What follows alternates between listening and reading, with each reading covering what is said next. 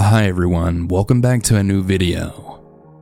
Before we get into the stories, I wanted to provide a trigger warning for story number 2, for sexual assault. I'll have timestamps in a pinned comment if you want to skip that one. As always, if you have your own story, be sure to send it at southerncannibal.com. And without further ado, let's get into the stories. And remember to always stay hungry.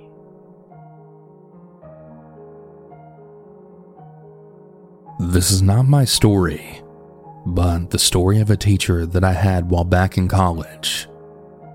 I'll call him Zeke. I still see him around to this day, and he always tells the story right around Halloween.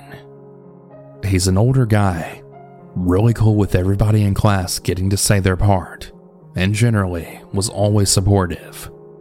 The story starts in Ohio, where he grew up before moving to California.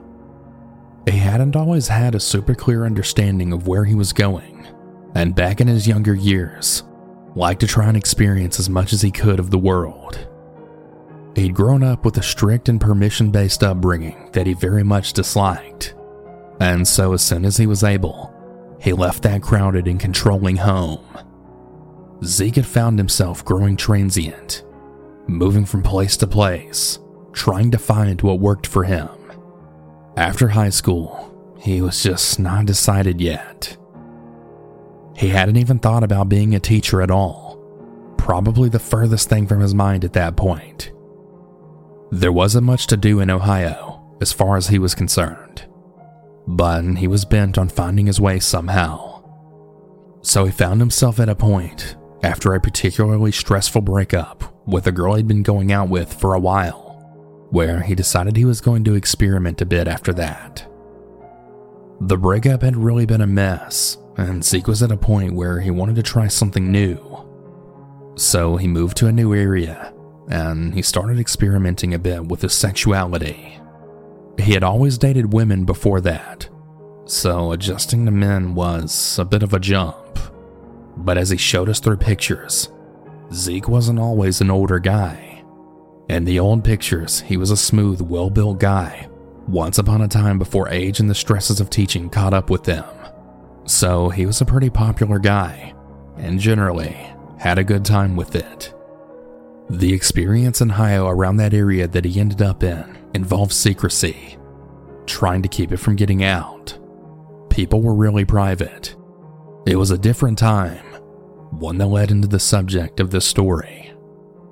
So one time, on a trip to a bar, Zeke had no idea when he started chatting with a guy just how close he came to ending up dead, and in the worst possible way. So he walked in and he went to get some drinks.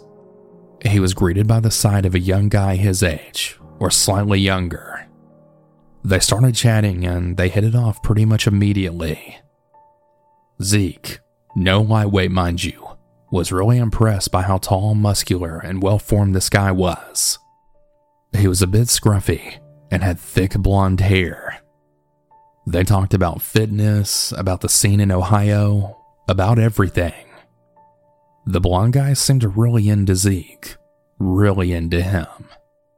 "You've got to come back to my place when we're done, man," he said. And he was really insistent about that.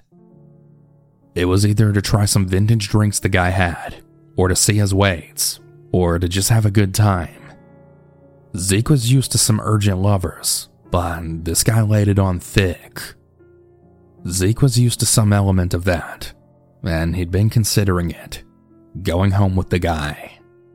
I mean, he was kind of weird, but charming in his own way. After a while of drinking, Zeke had to get up to use the restroom when he said, "I gotta go," and the guy just about flipped his lid.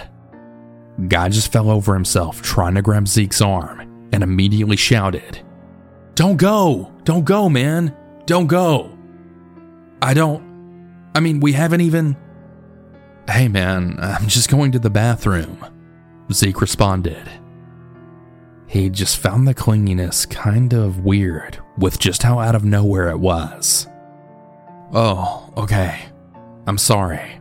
I am, I swear," the guy said. Zeke went to the bathroom, leaving the guy mumbling. But as he went, Zeke got the ugly feeling that something wasn't right. The guy just stared right into Zeke's back, watching him walk every single step into the bathroom.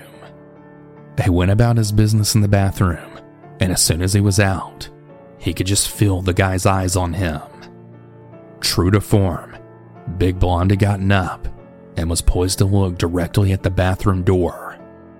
Zeke was thoroughly spooked at that point, just walking out and immediately seeing him out of the crowd, just standing there, making sure Zeke went nowhere but the bathroom. "Man, what the hell are you doing?" Zeke asked. "I had to make sure," the guy said. The guy was desperate and acting in a way that Zeke found really off-putting. Who gets up and watches the bathroom door just to make sure someone actually comes back out? Zeke took a rain check and he said he'd be in contact when he intended to do no such thing. The guy immediately turned sullen and bitter about it, but made no overt move, just again mumbling to himself, always in his own little world when things went poorly. Zeke did throw him a bone though, and he gave him the most common alias he used when visiting clubs, and asked, "So what's your name?" I'm Jeff. Come back soon. I really love this bar." And with that, Zeke left the bar and headed home for the evening, not intending to ever come back. At least, not while this guy was in. Everything about this guy that just said that he was possessive and clingy, and just the way he stared. That's something that Zeke always emphasized. The stare. The creepy glare that said so much as having someone out of sight just for a moment made him paranoid. And boy howdy, did Zeke feel relieved later on when he then realized what had almost happened. Who he almost went home with. You see, years later, seeing that same guy but older, he was arrested for the most heinous of crimes. And that, Zeke always says when he finished the story, "That is how I almost went home with Jeffrey Dahmer." My name is Emma. I'm 17 years old, and I suffer with anxiety. And I didn't really get to interact with people, as I lived a very sheltered life and was homeschooled. When my parents thought I was old and mature enough, they sent me to college. I enjoyed walking to college and coming back, though I really wanted to have my own free time outside my house. So one day I decided to tell my parents that I wouldn't be back until 8 p.m. Of course, that was a lie. Once again, I don't really know how to interact with people, and I have no friends. When I was walking home, I came across a man, and he was very muscular. And this was stupid of me to do, but I just stood there in shock, looking at him. When he noticed me staring, he walked up to me, bent down up to my ear, then saying, "Hey, you're cute." I became even more stunned, and no words could come out of my mouth. He gently put his hand on my arm with an amazing tight grip, and he walked me up to a corner of the building. And to make it even worse, there were a few people there, mostly on their phones. He then started to grope me from behind. I was so scared, and I almost couldn't believe how bold he was. I eventually built up the strength to kick him in the dick and then run for it. When I came back home, both of my parents noticed how scared and out of breath I was. I told them what happened, and at once they phoned the police. I gave all the details on how he looked and what road we were on. The police still haven't found him, and my dad started to drive me to college. I'm really scared of being alone, even when trying to sleep.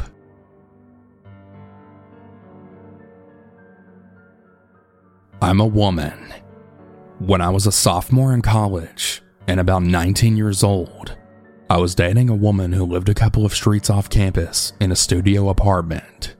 The apartment was pretty nice and was in a building that had a locked main entrance glass door. One night we were walking home from a bar to her apartment and we were holding hands. The streets were pretty empty as the night was over and most people had gone home. As we were walking home, we noticed a man probably in his 30s wearing jeans, a dark sweatshirt, and a beanie. He was keeping pace with us, probably about 30 feet behind us.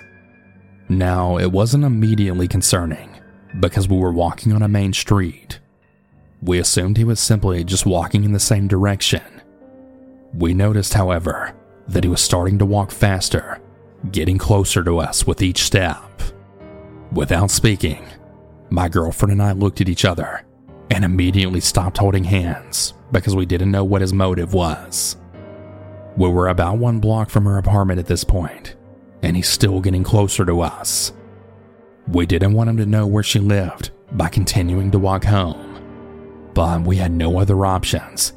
Everything was closed around us, and we didn't really have anywhere else to go.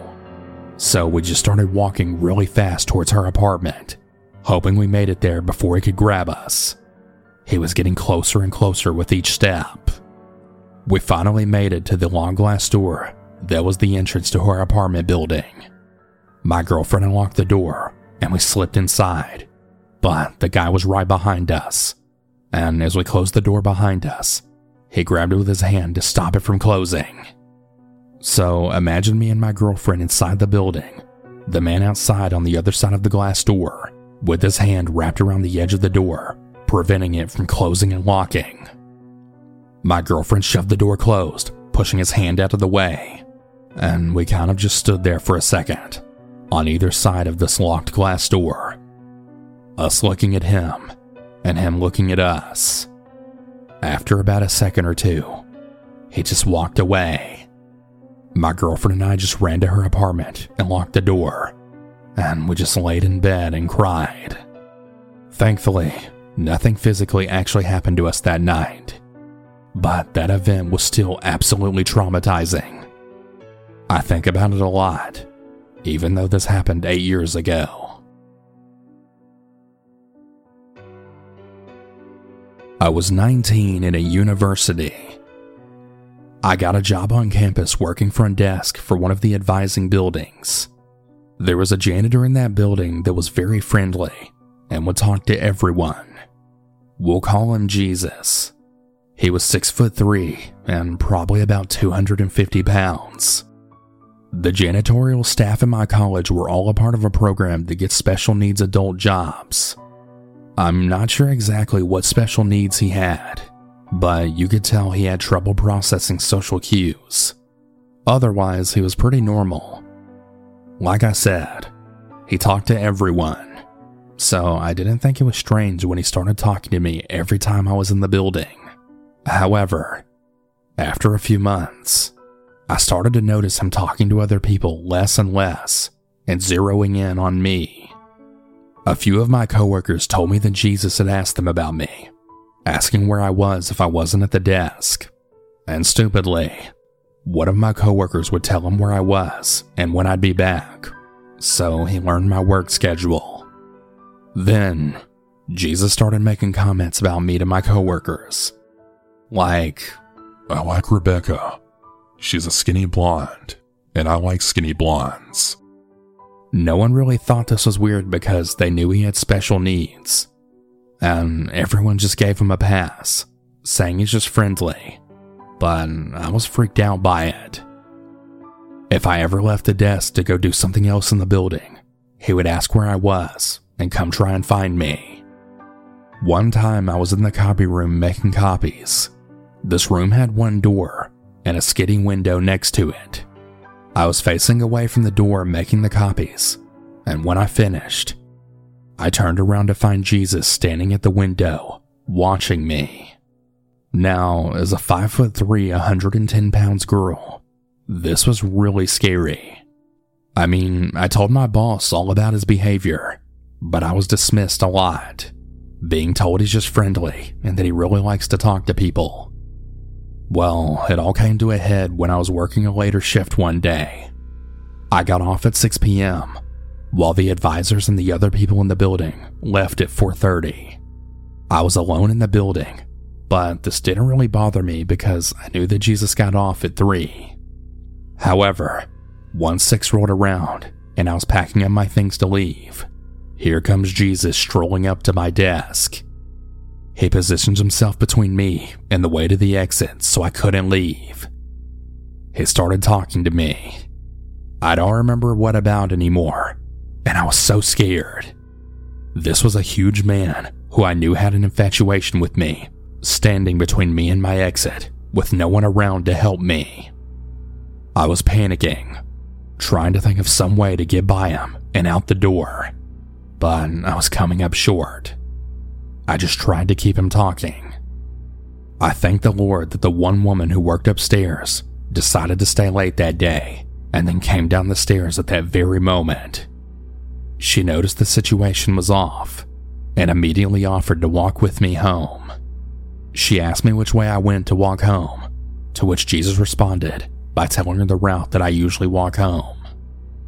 I thanked her numerous times afterwards for getting me out of that situation. Who knows what could have happened? And before people start shaming me because they had special needs, don't. It made it even scarier, honestly, because it was clear he didn't understand what was appropriate behavior and what wasn't. Who knows what he would have thought was appropriate in that situation, or what he had intended to do by staying 3 hours to wait for me to be alone in the building.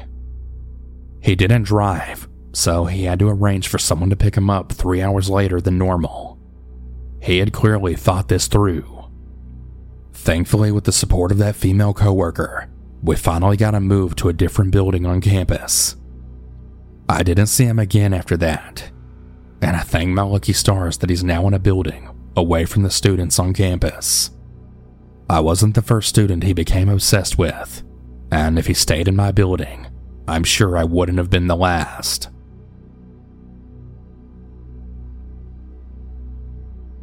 My name is Jasmine. I'm currently a senior, but this took place during my first year and sophomore year of college. I attend a historically all-women college. Coming to campus, I didn't know anyone, so I was randomly assigned a roommate, and that's where I met Erin. At first, I thought it was great. My college is predominantly a white institution, and I'm West Indian, and Erin is Asian, but was adopted from China by 2 white moms. Erin and I were the only students of color roommate pairing in our whole house. We kicked it off pretty well soon enough, and we did everything together. Going to trashy parties, venturing off campus, and just eating all our meals together. I would even say we were best friends. However, I soon realized later just how clinging and obsessive Erin could be. Since I want to uphold some form of confidentiality, I won't go into details, but Erin had multiple mental illnesses diagnosed, which could factor into their behavior. But that does not justify their actions. At first, it was just small things, like leaving random gifts and food. Then the clinginess started to escalate. Now, I rarely ever went on dates, but anytime I did go on them, Erin would never leave the room. They would watch my date and I make out until I had to plead with them to leave the room. Anytime I was not in the room, they would constantly call and text until I responded. Despite not understanding personal boundaries, I begrudgingly agreed to be roommates with them for our sophomore year. One evening, I came back to our room a little later than usual, and Erin had voiced being concerned about me. They went on to recite my schedule, saying where and what times my classes ended, how after the class they knew that I would be in the library, and when I would get dinner. I was always alarmed that they had my schedule all the way down to the timestamps. Erin started to interject themselves in all my friendships as well. They even slept with some of my friends from a neighboring college. So Some of my friends joked that Aaron had a crush on me, and that's why they would get so jealous of me hanging out with other people. I had multiple conversations reassuring Aaron we're still friends, but they needed to respect my boundaries and try to understand that we don't have to hang out 24/7. Every time I did this, they would break down crying. I mean, snot running down their nose, face red, and streams of tears type of crying. Aaron would say that since they were adopted, they have abandonment issues, and that eventually everyone leaves them. I think it was the emotional baggage that made me stay in the friendship that long. Why I ignored the stalking behavior. I never saw Aaron as dangerous or a threat. That is, until we had gone to an off-campus party and they were drunk. A week previously, they had hooked up with a guy on this campus and he had ghosted them. Using a Snapchat map, Aaron was trying to track down his dorm. It was around 1 a.m. pitch black on a foreign campus that was heavily wooded. I was trying to convince Aaron to come with me on the last bus back to our campus, but in an oddly cool manner, they looked at me and told me to leave them. They would not leave the campus until they talked to him. My friends who were from that campus said they would look for Aaron, so I left. On the bus ride back, Aaron sends me a Snapchat message of a photo with a black screen. Seeing the extent that they would go to get in contact with someone made it apparent that I no longer wanted to associate myself with them. So I started distancing myself from Aaron. I was only in the room to sleep. I had made new friends where Aaron could not be a part of it, but that resulted in even more of them having sobbing tantrums. I came back to the room and Aaron casually asked, "How did you like playing with the cat?" I was confused because I hadn't seen a cat, when Aaron said that one of my friends on Instagram had posted a picture of us playing with a cat. Yeah, living with Aaron became unbearable. It felt as if they were always watching me, tracking me on my Snap map, watching my friends' stories to see where I am, and memorizing my schedule. I had requested a room change, but it was too late in the semester to change rooms. I had applied for a campus job that would guarantee a single room. Once I got the job, I had told Aaron I was moving. I turned off my location on Snap Map, my friends blocked them on social media, and when I was finally moving, I refused to tell them where I was moving to. I knew that they would show up anytime they wanted. The day I had packed up and moved out, they were sobbing the worst than I'd ever seen. They just kept repeating, "Tell me where you're moving. I can help you move." When the pandemic happened, we were all sent home. I had returned to campus spring 21, and I didn't know if Aaron had also returned. I remember panicking anytime I saw anyone who had the same hairstyle or the same height. Aaron drives a green car, and anytime I see a green car, my heart would stop.